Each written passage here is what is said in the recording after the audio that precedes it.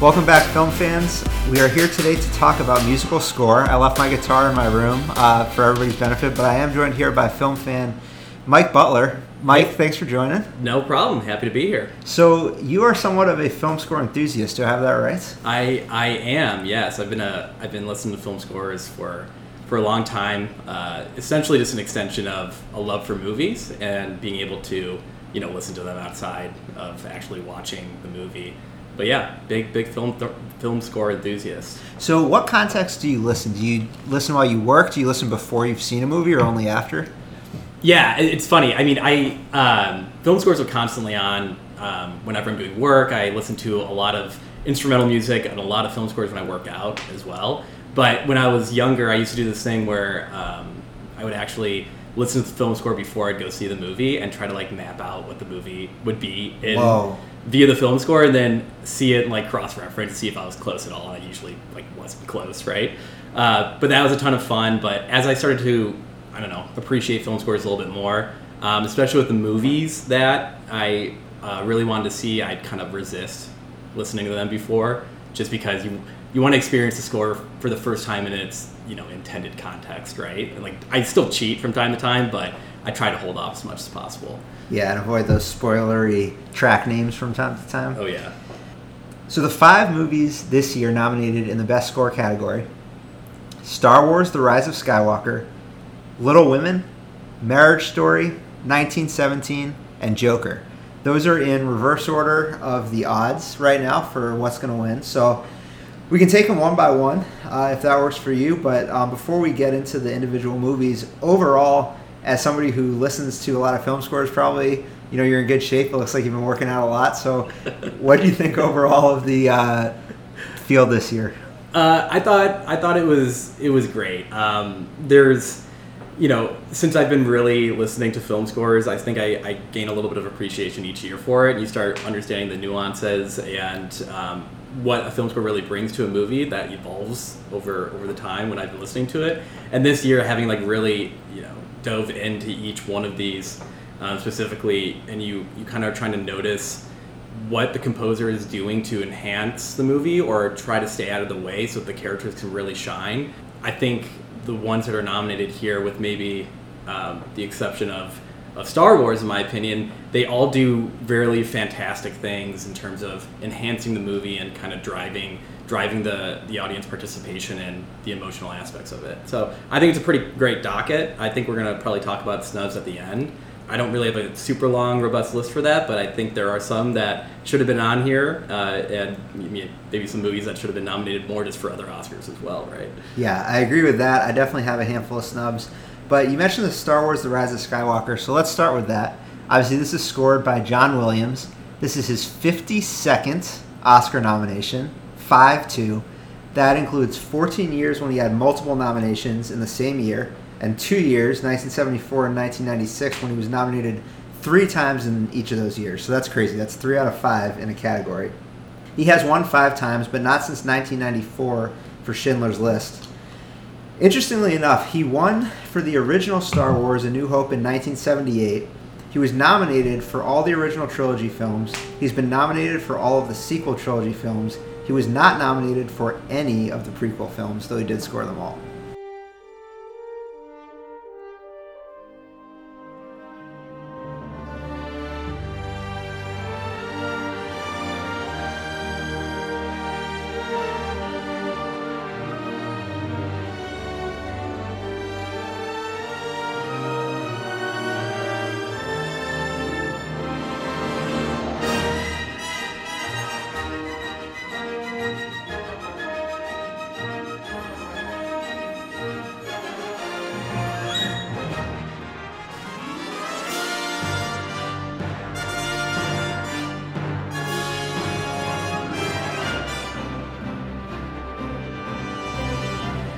So, Star Wars: The Rise of Skywalker, you kind of hinted at the fact that you thought maybe the score got in the way a little bit.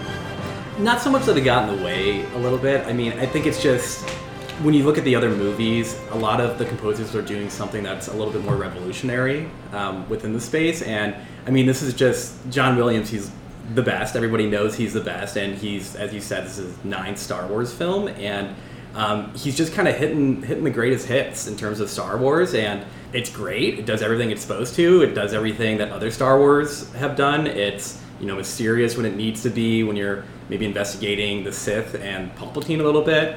I mean, it's like conflicted whenever Kylo and Rey are on screen. It swells to let you know that there's about to be a big battle coming. So it's doing everything that the other Star Wars films do great, which is like that operatic appeal, which honestly Star Wars movies can't be Star Wars movies without this type of score.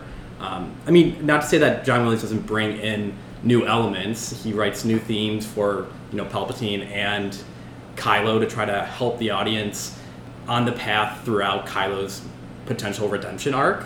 Maybe without that, that's less possible. That didn't really work for me too much in the movie, but I just see this as being a ultimate send-off to John Williams' Star Wars career. It's like the ultimate bow on top. I mean, you can just tell that he's having a ton of fun in the work, conducting one of the largest orchestras in the world. He is conducting a 100-person voice choir, which I think is only there to recite the words of like a made-up Sith language. So it's just a ton of fun.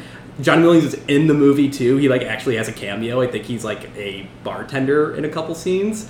So it's just literally a send-off to John Williams. I think it works in that respect. Yes, it's just more of like a nostalgic feel at the end of the day. I don't think he's going to win this, but at the end of the day, I don't think I could say he shouldn't be on the list. I don't think he's going to win this either, and certainly the odds makers don't think he's going to win. He did do a lot of substantial work across the sequel trilogy broadly. Most memorably, I think probably Rey's theme is what's broken through the most. Kylo Ren on the First Order theme, too, is recognizable at this point. This is probably the least innovative that he's been across the three scores. And part of that, obviously, is the return of Palpatine, because he's recycling the Imperial March, even though he's making some adjustments to it.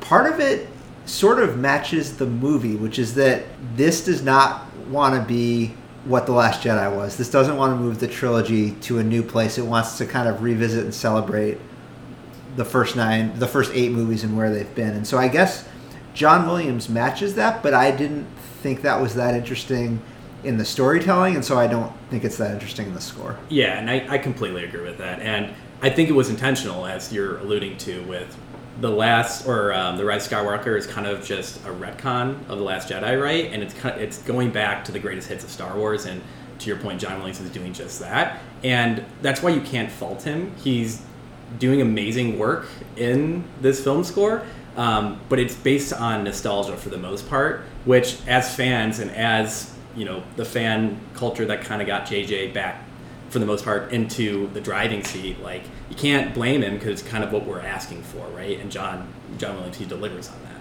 He does.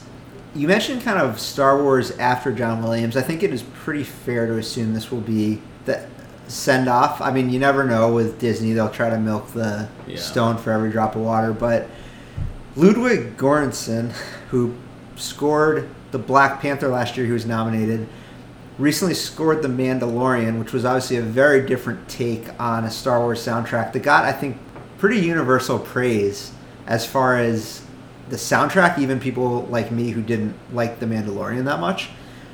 It'll be interesting to see where they go, whether it kind of... I'm sure there's certain little homages within the Star Wars musical canon that will just always be pulled through, but it'll be interesting to see kind of where the direction goes on future trilogies and future TV series when kind of John Williams isn't the one scoring them anymore. Yeah. And it'll be interesting to see if they get away from this nostalgia track, which, since this trilogy or the saga has come to an end, maybe they can get away and go for more of like a Western feel of like The Mandalorian, which is unique in its own right, but we'll have to see.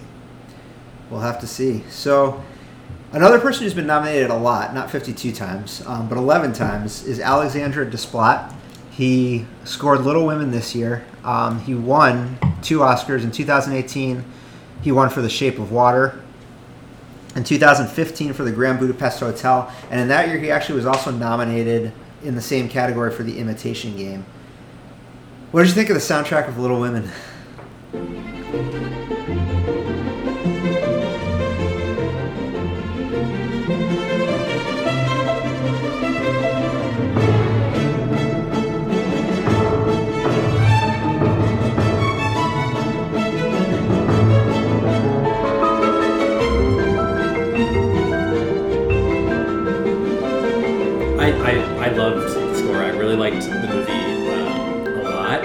It was an emotional journey. I may have gotten teary-eyed a couple times throughout the movie. I'd never seen any of the other Little Women, so I didn't have a lot of context.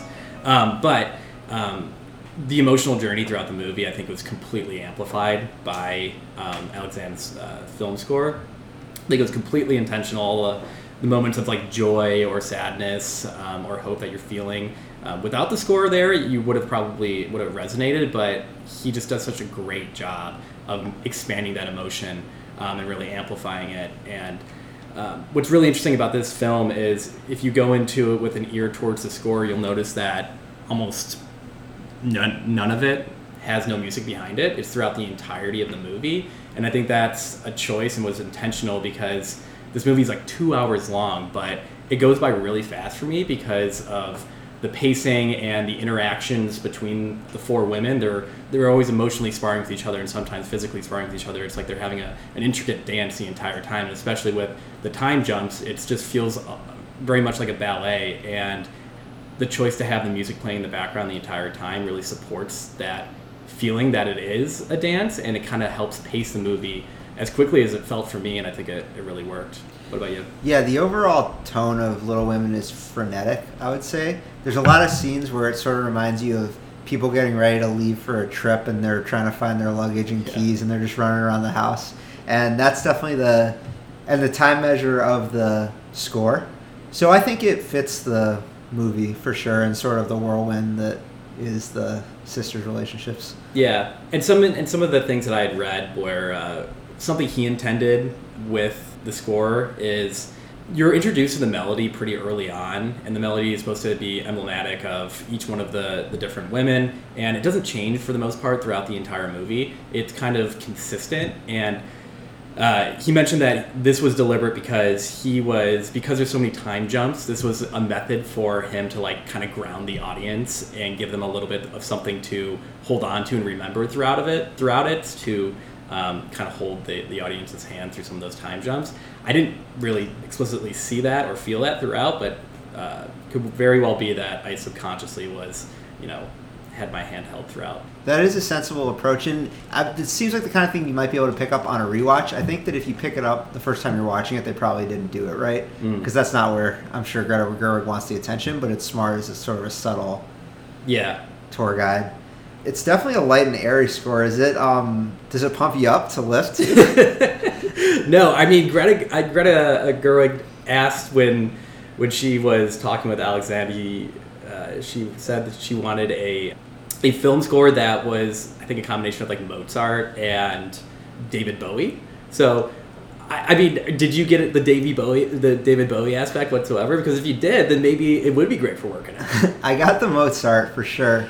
Yeah, I don't have anything clever to say about that. I know. I think that was just her way of saying that I want to modernize this period piece for the most part, and she makes some choices in terms of like costume and hair and makeup and to try to make it feel a little bit more modern, and I think that was her way of expressing that the music should feel a little bit more modern as well, not just straight classicism.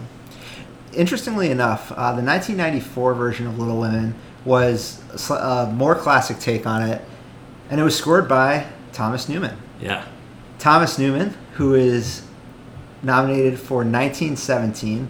This is actually a little bit out of order with the odds, but it's such a natural transition. This is probably seen as kind of maybe the second most likely to win, and that probably starts with the fact that Thomas Newman has been nominated 15 times for Oscars, and he has not won. Some of his notable nominations: American Beauty, Shawshank Redemption, Skyfall,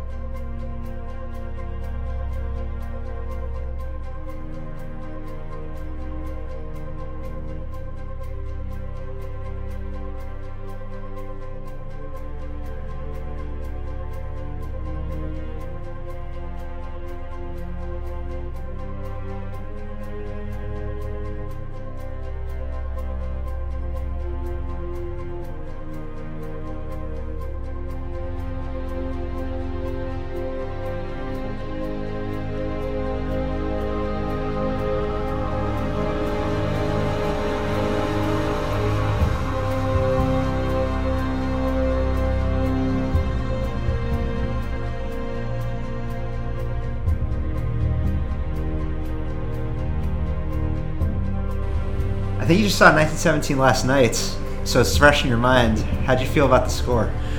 Yeah, again, I didn't cheat with this one, so I didn't listen to the score before. So my knowledge of the score is that movie last night and listening to it again today.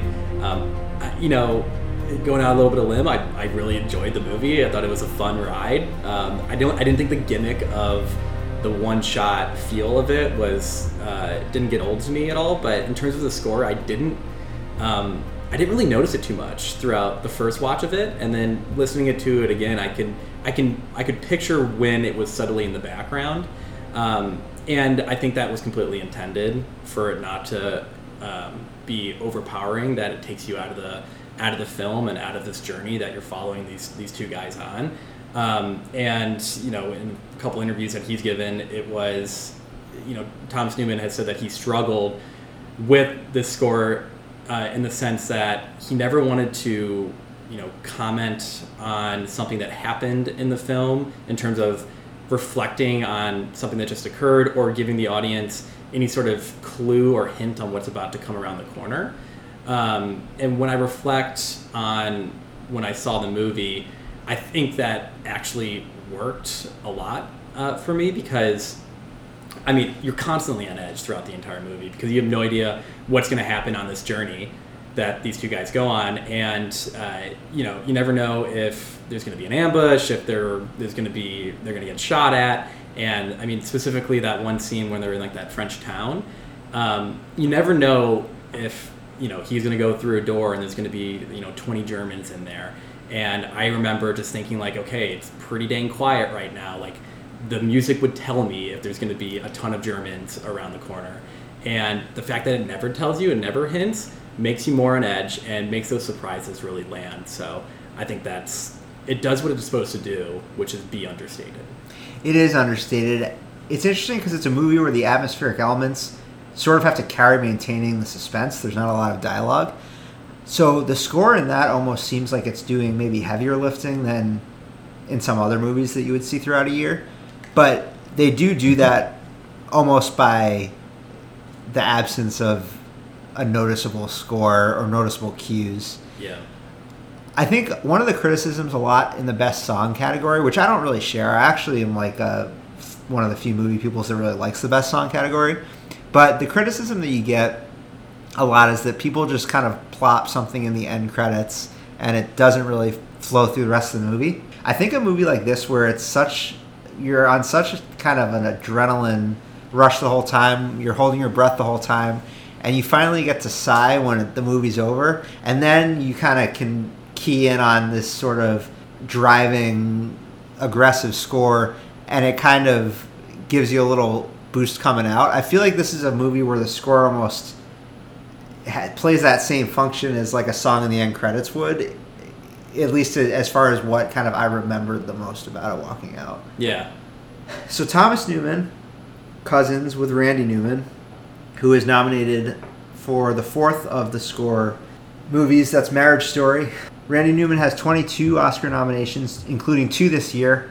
He's also nominated for a song from Toy Story 4, which I'll talk about in a little bit. I can't let you throw yourself away. Now, he has won twice for original song. He won for Toy Story 3 and for Monsters, Inc. He's never won for score. What did you remember about the score from Marriage Story?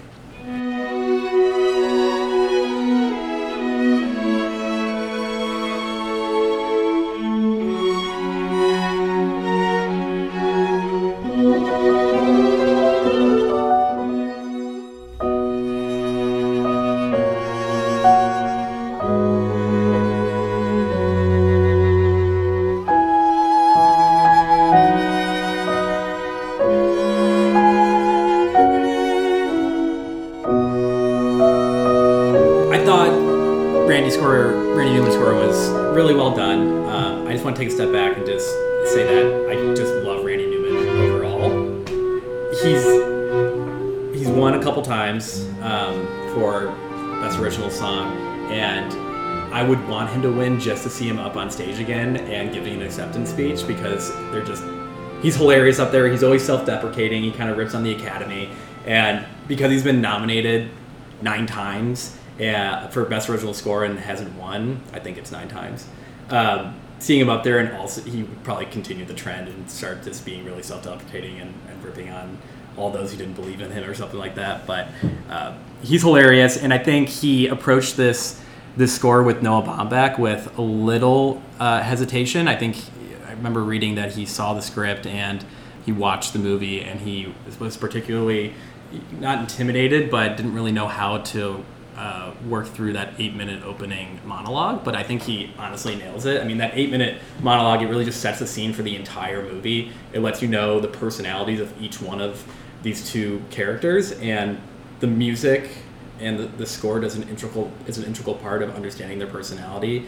He deliberately chooses a French horn for Adam Driver's character because it's a little bit more, has a little bit more personality, a little bit more melancholy, and then he chooses a piano for Scarlett Johansson's character, which is a little bit more like upbeat and a little bit more movement behind the melody itself. And he kind of sticks with those melodies throughout the entire movie. They don't really change. They're just there to remind you of these two people and their personality. And what I find really interesting about this score in comparison to some of the previous scores is that it's really only in like less than a fourth of the movie. It really shines in just those times in between dialogues, and that's Noah Baumbach and Randy Newman. It's a deliberate choice to kind of let the dialogue own the screen and really unfold so that the audience can really feel and see that like raw emotion and not get distracted by anything else, which a score could potentially do. So the choice to only be in a fourth of the movie, I think, is really interesting, and I think it really helps with the emotional feel of it. What do you think? This is a movie sort of about people who are so caught up in the dynamics of their divorce that they don't get to come up for air that much and take a look at the bigger picture. And I think that by kind of having those few moments throughout the movie where they do that and where there's music to accompany it and there's a little bit more emotion, it allows you to then kind of get lost in the rest of it in the same way that the characters are, where it's just, there's no feeling, there's no, it's just a process and that kind of consumes them. So this is, I think, just a very intentional score in a lot of ways. They have these separate themes, but there's times when they're almost integrated. There's times when they're completely split apart with what is happening with their marriage. I think this is the most thoughtful score. It's probably the one that I would choose to award if I was picking the Oscar. I don't know how you feel about it. Yeah, I mean, I'm pretty much on board with you. I've written down my notes that there's really two ways, obviously, to look at a film score. It's, do you enjoy it just on its own outside of the movie? But then obviously the context and what it's intended for is what we're talking about here. And I think this movie wins on both those accounts in my mind. I enjoy listening to this score a lot outside of the movie, but in terms of its like functional intent for the movie, it's really there, and I would agree with you. So that's what I would say should win. The highest odds to win is the score that won the Golden Globe, and that is the score for Joker. I'm going to butcher the name. Hildur Gudnadottir.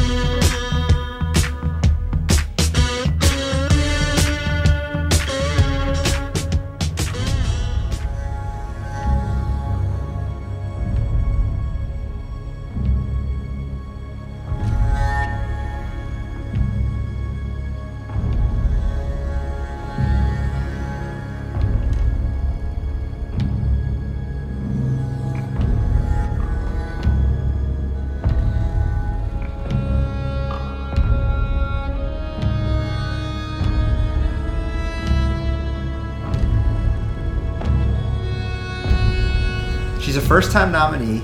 Obviously a very cello-heavy, bleak atmosphere. I think you have some very specific thoughts on this score, if I want to understand correctly. Yeah.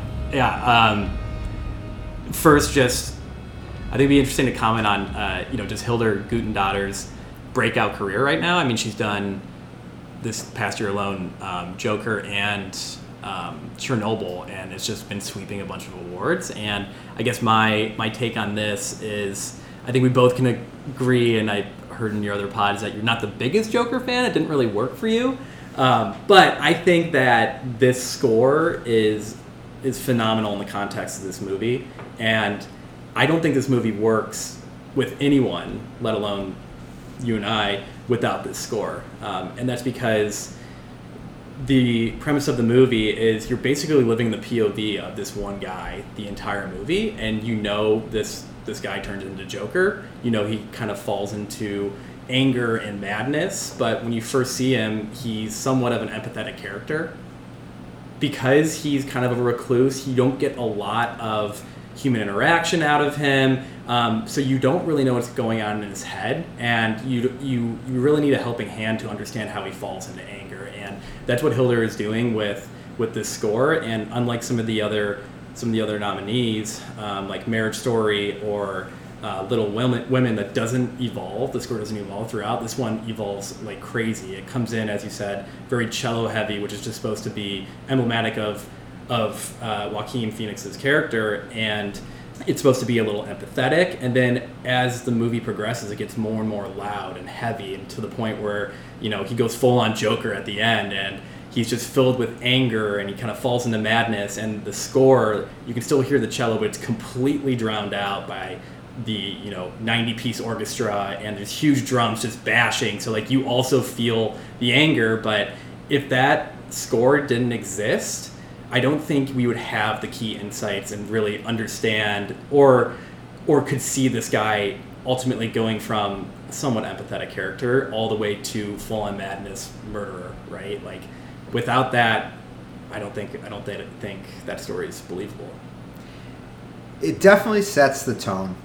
It's a little bit of a shame to me that every time you stream the Joker soundtrack, money goes to Gary Glitter, but I think that those are interesting points, and I do think that the score evolves with the character. I struggled with this movie so much that it's almost hard. Like, it's hard for me to evaluate Joaquin Phoenix's performance because I struggled with the movie. Yeah. So I struggled to just evaluate the soundtrack in a movie to me that was just kind of a jumbled mess. But I think that is thoughtful in terms of what you described. And I mean, if you can get behind the idea that this film, it evolves and it progresses to a certain point, then it can put some order around a chaotic movie like that. Yes, you have to accept that premise, I think. Yes. Because otherwise, it's just a bunch of noise. And that's sort of what Joker was to me. Well, and here's another hot take for you. So this movie, the score was created in a little bit of an interesting way. And so was the movie, where most times when scores are created, it's usually after the movie's done, we send it to the composer, he takes a look at it, or he's looking at the script, and then he develops the music to fit the screen. In this case, Hildur and Todd Phillips, it was a constant dialogue where Hildur, I think, created that cello piece, which I think she called like Defeated Clown, and sent that over to Todd Phillips pretty early in the filming, and he loved it so much that he would blast that during filming and during when the actors were acting. And he has been on the record saying that a lot of the movie evolved and was shaped based on that movie, and Joaquin Phoenix did deliberate things because of that one piece of music. So my hot take is, if Joker ends up winning Best Picture, right? Oh God. I know, under that circumstance, you almost kind of got to give it a little bit to Hildur as well, because this movie wouldn't be what it is today without that film score. That's interesting. No, I do fundamentally agree with what you're saying. I mean, this is a movie that relies heavily on atmosphere, and you're uncomfortable. I mean, the music is uncomfortable music, and that's the intent. Yeah. And I think it's fair. I understand what you're saying. Yeah, I mean, I will never listen to this outside of the movie. But I think in the context of the movie, it's great. Yeah, tough to dance to. Those are the 5. The shortlist for score came out in December. It obviously included the 5 movies that were nominated. Also on the list, Avengers Endgame, Bombshell, The Farewell, Ford vs. Ferrari, Frozen 2, Jojo Rabbit, The King, the little scene Netflix movie, mm-hmm. Motherless Brooklyn, Pain and Glory, and Us. Any feelings on any of those? Motherless Brooklyn, I've listened to a few times. Again, this is where I cheat. I haven't seen the movie yet. I haven't seen Motherless Brooklyn either. But from what I understand and understand about the movie, it seems to match up pretty well with the film score. I mean, it's a very angsty, twitchy movie where, from what I remember, there's like a squeaky trumpet always in the background. It's like juxtaposed next to like a pretty ordered piano, so it kind of like fits what I envision the movie acting like. I think that it does some very interesting creative melodies in there.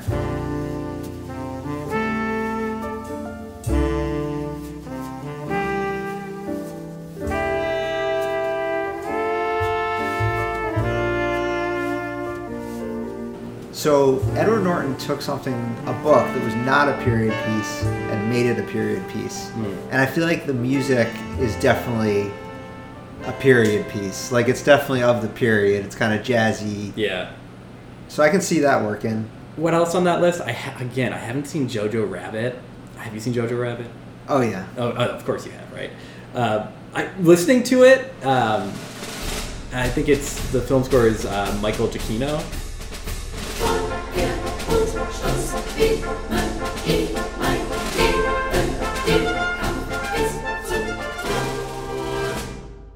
And he did Lost, and there's a lot of I'm a big Lost fan. There's a lot of Lost vibes in that film score, so that was interesting. It was kind of like a throwback to me. Doesn't fit the movie, I don't think whatsoever, but really a few of these, and there are some good scores in here. Ford vs. Ferrari is a good score. You can only nominate 5. I thought The Farewell had pretty memorable music, especially kind of the song that I think most people remember from that is called The Lie, and it's the one that you sort of hear throughout the film.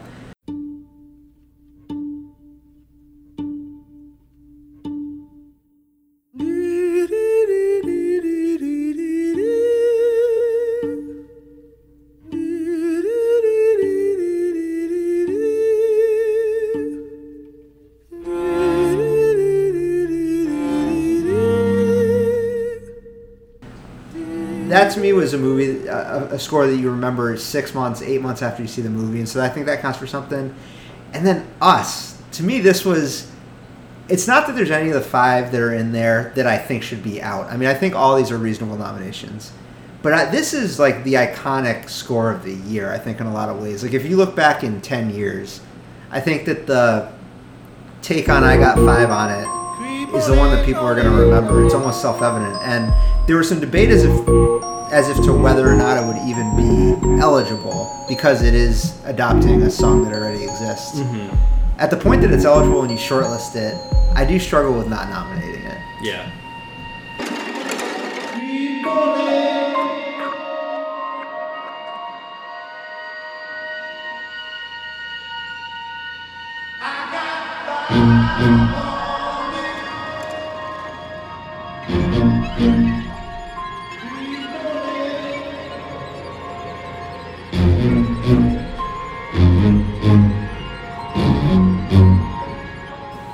But that's really the standouts, I think, from the shortlist.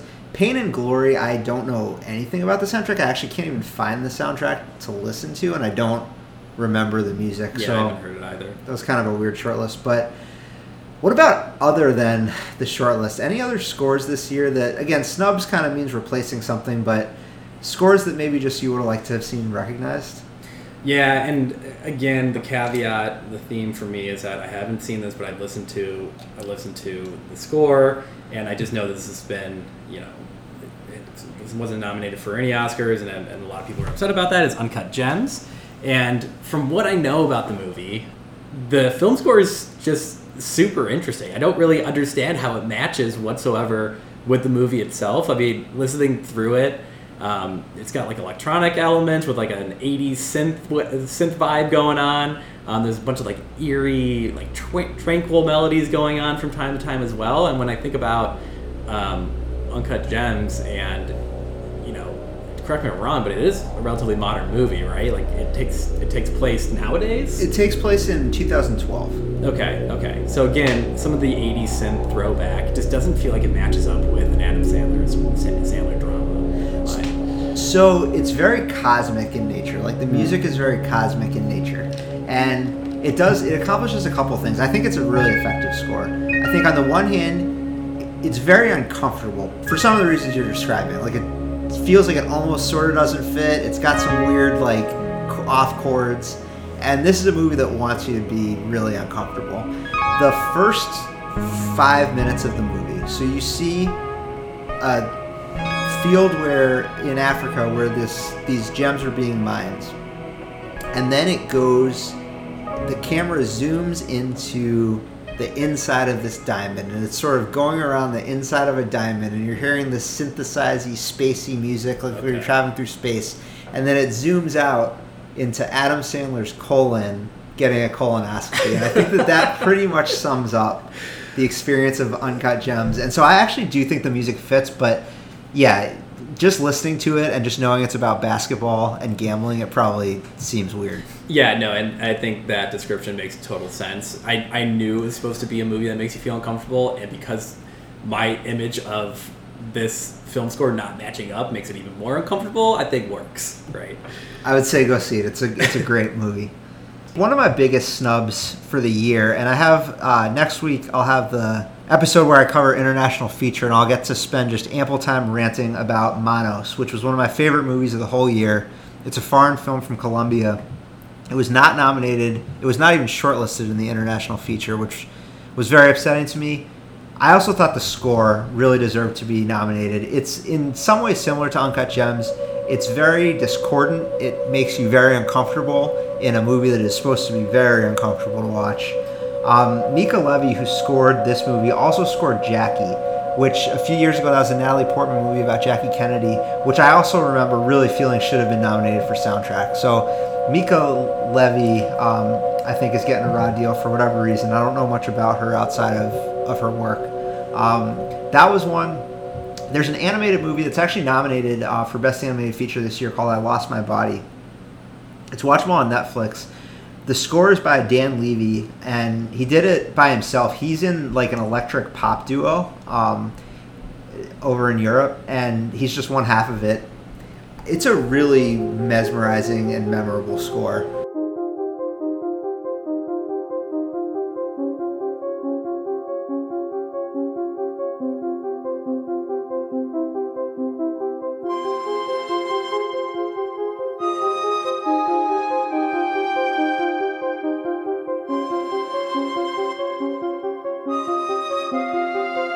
Especially for an animated film. It's an adult animated film, but that one really stuck with me. Do you think the Academy, and in terms of the film score category specifically, discounts animated movies? I don't know as much, to be honest, about this, like the behind the scenes sausage making of this category.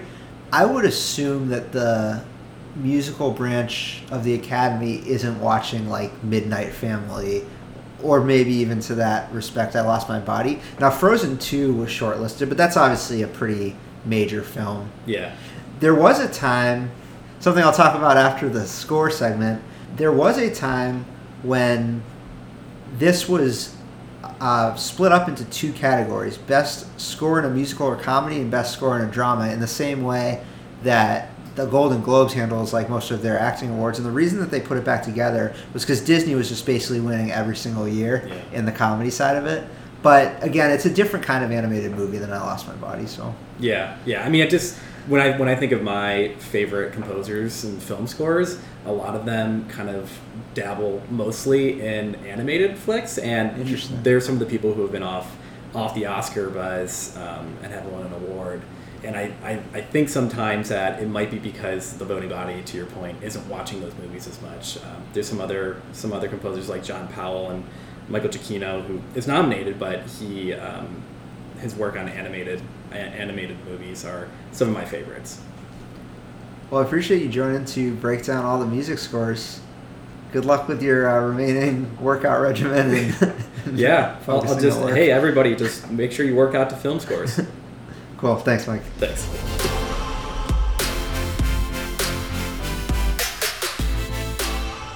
Thank you again to Michael Butler for coming on to discuss the scores. I want to spend the rest of the episode covering the remaining two musical categories. What's that, Jake? 2 more categories? That's right. In addition to Best Original Song, which we'll get to in a minute, there is an active category in the Academy Awards, Best Original Musical. That is an active category right now. Now, you might say, I watch the Oscars every year, and I don't remember ever seeing Best Original Musical. Well, that's because since the award was incepted in 2000, it has never been given out. The Next Best Picture, which is a website that covers a lot of Oscar-related news, did a nice job summarizing this back in 2018 when the Academy was considering some rule changes, but maintained the Best Musical award. So the original intent was sort of to honor Disney films, pretty much. In 1989, Disney was basically winning Best Original Score every year. That was kind of the golden era of Pocahontas and Lion King and all the movies that are now being remade as live-action films. To try and counter this, the Academy actually split the Best Original Score award into Best Dramatic Score and Best Comedy or Musical Score in 1995, kind of like what you see for the acting categories at the Golden Globes. And that didn't really make a lot of sense. It didn't go over that well with the musical branch because none of the other categories were split up in that way. So in 2000, they recombined it into just Best Original Score, and then as a way to still give an option to award musical films in the future, they created a new category, Best Original Musical. However, the guidelines for Best Original Musical are basically never met. So a musical, according to the Academy, is a movie that consists of not fewer than 5 original songs by the same writer or team of writers, either used as voiceovers or visually performed. Each of these songs must be substantively rendered, clearly audible, and intelligible, and must further the storyline of the motion picture. An arbitrary group of songs unessential to the storyline will not be considered eligible. So there's not a lot of movies, if you think about it, that qualify for that award. And even if you think about some of the movies like Lion King and Beauty and the Beast and some of the Disney remakes, those don't qualify because most of the music in that is no longer original. So you're looking at movies like The Greatest Showman and Mamma Mia, Here We Go Again. There aren't that many movies each year, though, that fit that mold. And in order to have this award, if there are 9 or fewer qualifying works submitted in any category, the executive committee can recommend to the Board of Governors that no award be given in that category for the current awards year. So I think it's kind of an interesting little piece of Oscars trivia that not a lot of people know. It probably will continue to go unawarded. Next year, I know Lin-Manuel Miranda's original musical before Hamilton, In the Heights, is being adapted for the screen, so that's something that, well, actually, that probably wouldn't be eligible. I'd have to look into that. So the point is, there's just not a lot of musicals anymore. I think Cats would have been, again, I don't know if that would have been eligible this year. I don't know. It's not going to be awarded at this year's Oscars, but it's kind of an interesting piece of trivia. Let's move on now, though, and cover Best Original Song. So Best Original Song, I think, is a pretty controversial category in the critical community. I think there's a lot of critics who don't like the inclusion at the Oscars, especially because it seems like a lot of the songs are written and kind of plopped into the ending credits and not really germane to the film, and then just sort of an excuse to lobby for some more awards for a studio and to get famous pop artists integrated into the Oscars. I actually really like the Original Song Award. I like those breaks at the Oscars. I think there was a year pretty recently where they split up the songs and they only did a little piece of them, and I kind of actually like having the full songs performed. I'm also somebody who isn't bothered by the length of the show, which I think I'm in the minority there. The nominees this year are I Can't Let You Throw Yourself Away from Toy Story 4 by Randy Newman, I'm Gonna Love Me Again from Rocket Man by Elton John and Bernie Taupin, I'm Standing With You from Breakthrough by Diane Warren, Into the Unknown from Frozen 2, that's Kristen Anderson Lopez and Robert Lopez, and then Stand Up from Harriet, Joshua Bryan Campbell, and Cynthia Erivo. I'll take these one by one. Before digging into some of the songs that were shortlisted but not nominated, one in particular that really disappointed me, but let's start with the ones that were nominated. So, I Can't Let You Throw Yourself Away from Toy Story 4 by Randy Newman.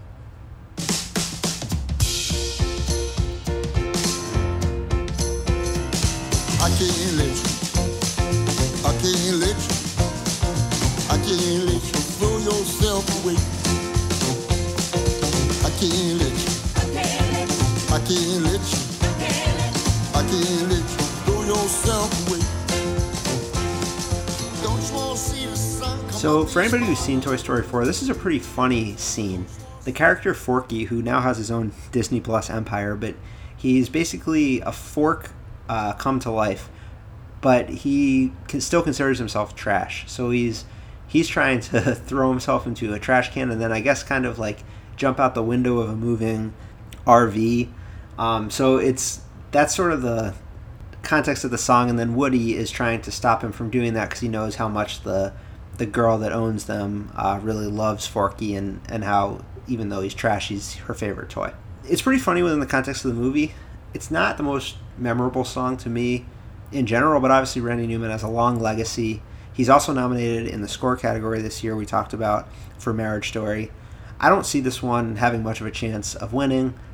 I understand why it made the short list just because of Randy Newman, and Toy Story 4 was a movie that a lot of people appreciated. And, you know, it is a movie, for the criticism of the category about just kind of throwing songs in the end credits, that's really not the case with most of the ones that were nominated this year, actually. And this one is part of the movie. It's integrated into the story in sort of a musical type of way. So I understand the nomination here. I don't think it has much of a chance of winning, but I could be wrong about that.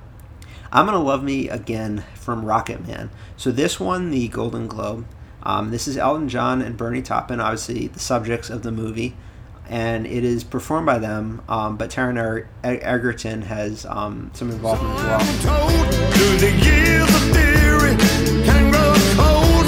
I'm up to beat the cane is God unclear. The voice inside my head, the one I hear saying I'm gonna love me again. Check in on my very best friend.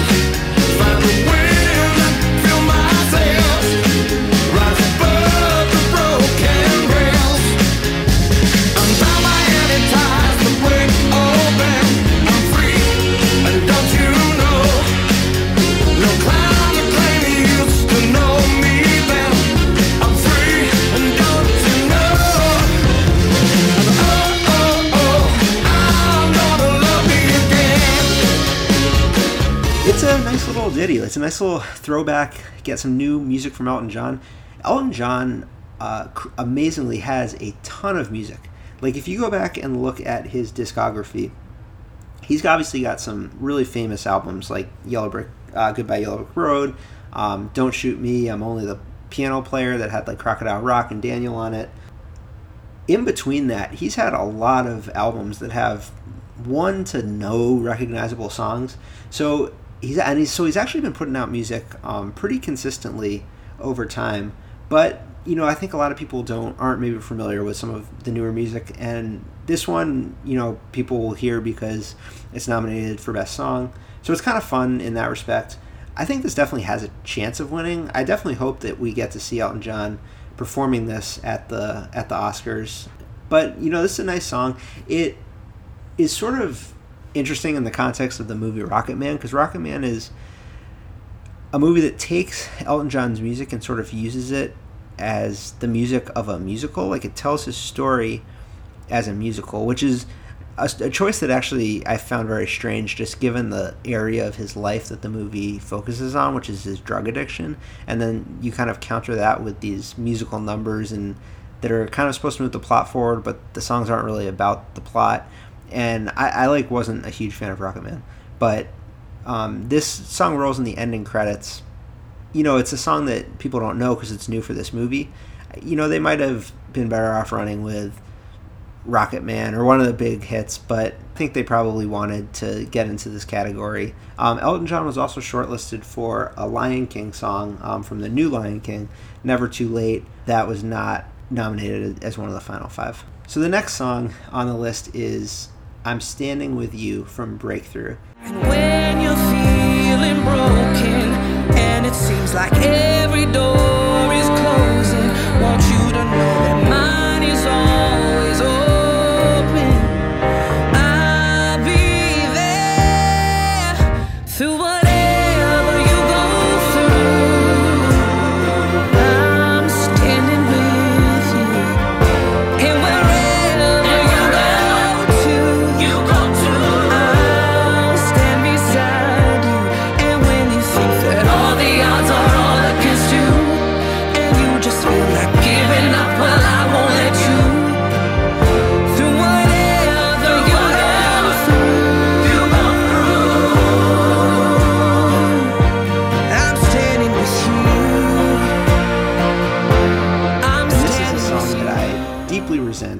being nominated because it meant that I had to watch Breakthrough. I talked about this a little bit in the costume episode because I found the costumes and the lack of seasonal accuracy extremely distracting.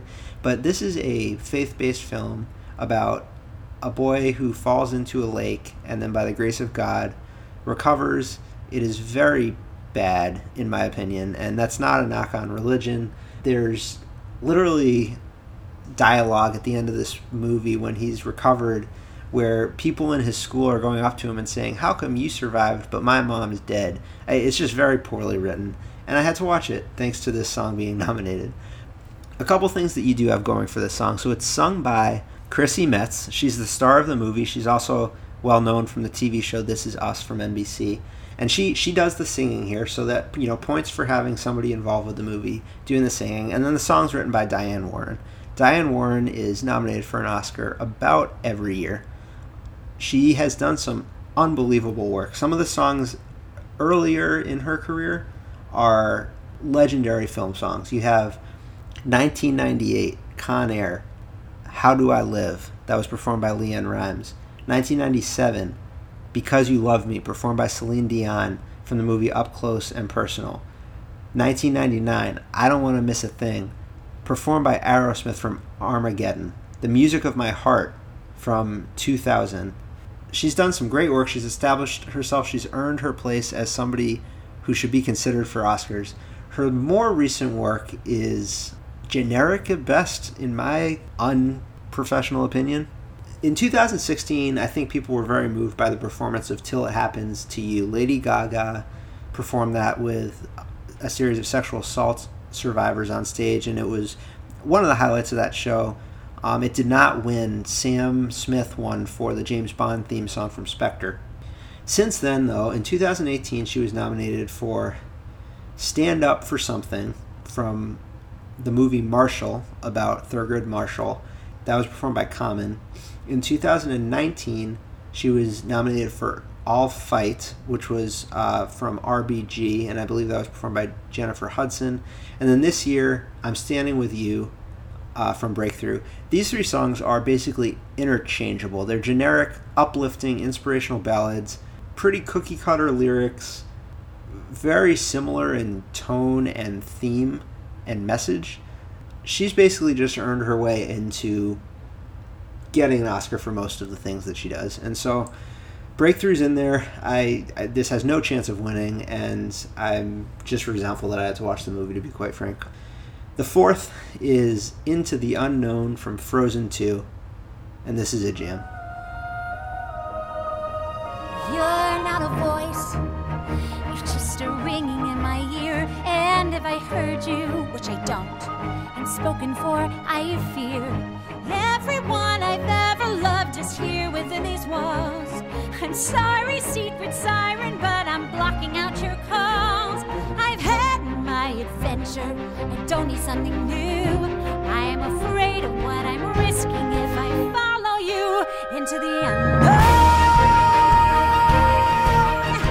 Into the unknown. Into the unknown.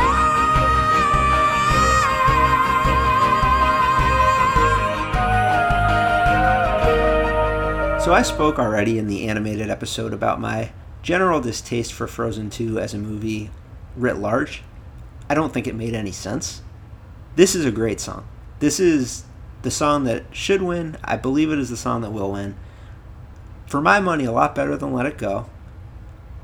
I think it's a great song. I don't have anything to say about it. My biggest question is who's going to perform it. Idina Menzel plays Ilsa. She sings it in the movie. I believe she performed Let It Go at the Oscars the year that was nominated and won. Panic at the Disco plays the version in the end credits, and a lot of people have hated on that. I don't hate it. I don't hate it. Into the unknown, into the unknown, into the unknown. I got nothing bad to say about Into the Unknown. It's one of the few joys of Frozen 2.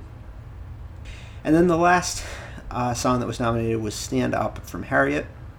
And this is performed by Cynthia Erivo, who is also nominated for Best Actress for her performance as Harriet Tubman in this movie. I think this is a pretty good song. I do what I can when I can while I can for my people. While the clouds roll back and the stars fill the night, that's when I'm gonna stand up, take my people with me. Together we are going to a brand new home, far across the river. Can you hear freedom calling, calling me to answer? Gonna keep on keeping on. I can feel it in my bones. It kind of falls loosely in that same genre as I'm Standing With You and I'll Fight and Diane Warren's recent brand of Oscar song, but I think the hook's a little better. I think it's a slightly better song. I don't think it's going to win, but I would not be surprised to see Cynthia Erivo performing it at the Oscars. So those are the songs that were nominated. The songs that made the shortlist but were not nominated, and I'm not going to talk about all of them, but I'll highlight a couple things about a few of them. Speechless from Aladdin.